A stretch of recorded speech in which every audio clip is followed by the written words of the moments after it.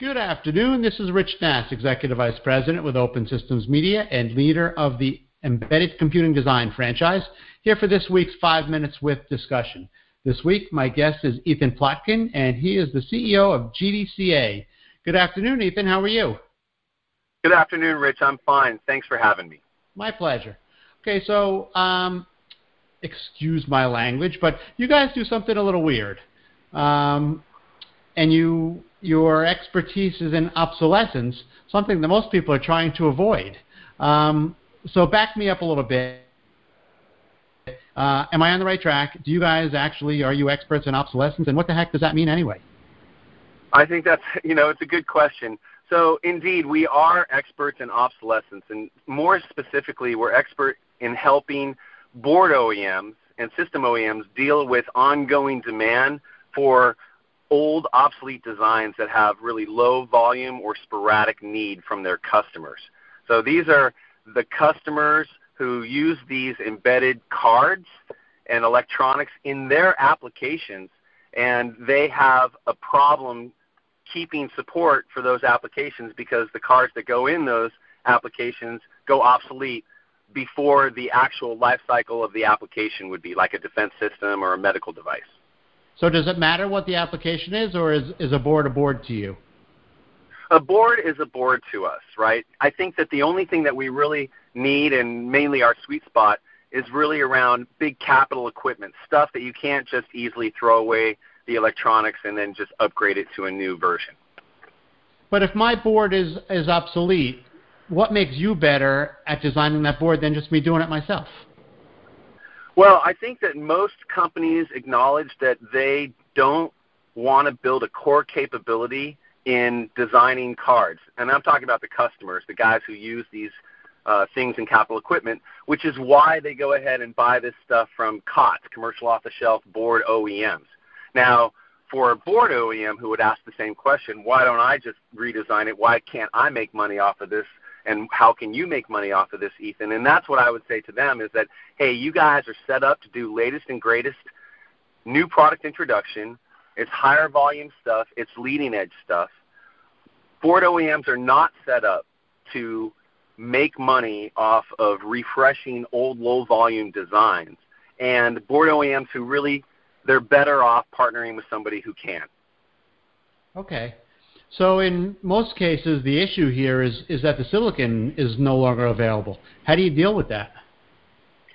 Well, a lot of times before there's absolutely no silicon left on the market, there is some runway for companies to put plans in place, and I'm talking about the customer companies, those who use the boards, to put plans in place that are proactive so that they can secure the unobtainium before it's completely gone. So that's one technique that we would use to work around silica. But, of course, sometimes the barn door has been shut and the horse is already bolted. So in some situations, we'll actually have to do some sustaining engineering to retarget obsolete silica. But that all, our objective on that is to make sure that the board remains form, fit, function identical, and the customers don't have to crack open their software and do any software upgrade. Very interesting. So do the board vendors themselves embrace what you're doing? Because you could be I was going to say crutch. I don't know if that's the right word. Some way to soften the blow to people when they end of life stuff? Yeah, I think definitely a number of board OEMs do embrace the concept. And in fact, we have standing partnerships to take over old designs from most of the domestic board OEMs in the States and a few overseas. However, a lot of them kind of still don't have a really great sense as to when they should stop supporting old designs and when they don't.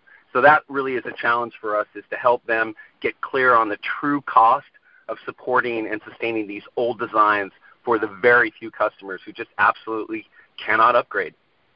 Now, we certainly don't want to name names, but I would think that's a painful process psychologically for the OEM to have to say, it's time we shut this down. I mean, I could picture people crying around a boardroom. That's true, and I think a lot of these people really do view these products, rightly so, as kind of their babies. But I think actually I would look at it from a different perspective. They're not actually shutting the product down. In fact, what they're doing is they're kind of moving it on to a different treatment in the life cycle of the product.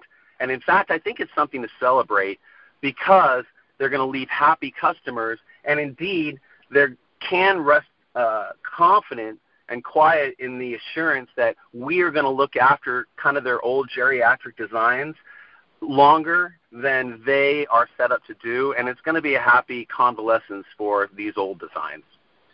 A happy convalescence. If only I could be so lucky. All of us, Rich. Very good.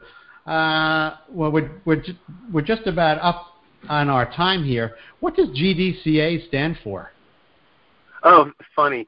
It stands for Great Designs Continued Always, and it represents our commitment to the marketplace to basically help be a shock absorber or a cushion between customers who need long life stuff and board OEMs who really are more set up and situated to introduce the latest and greatest. Wow, I really set you up for that one, didn't I? You did. Thank you so much. I'll buy you the beer later. Very good, very good. Well, thank you very much. This was very enlightening, and I'm thinking that our listeners are going to think the same thing, that they don't have to worry just as much about obsolescence. Absolutely. Hey, and I appreciate the time, Rich. It's been fun. Very good. That was Ethan Plotkin. He is the CEO of GDCA, and I'm Rich Nass with Open Systems Media. Have a great day, Ethan. You too, Rich.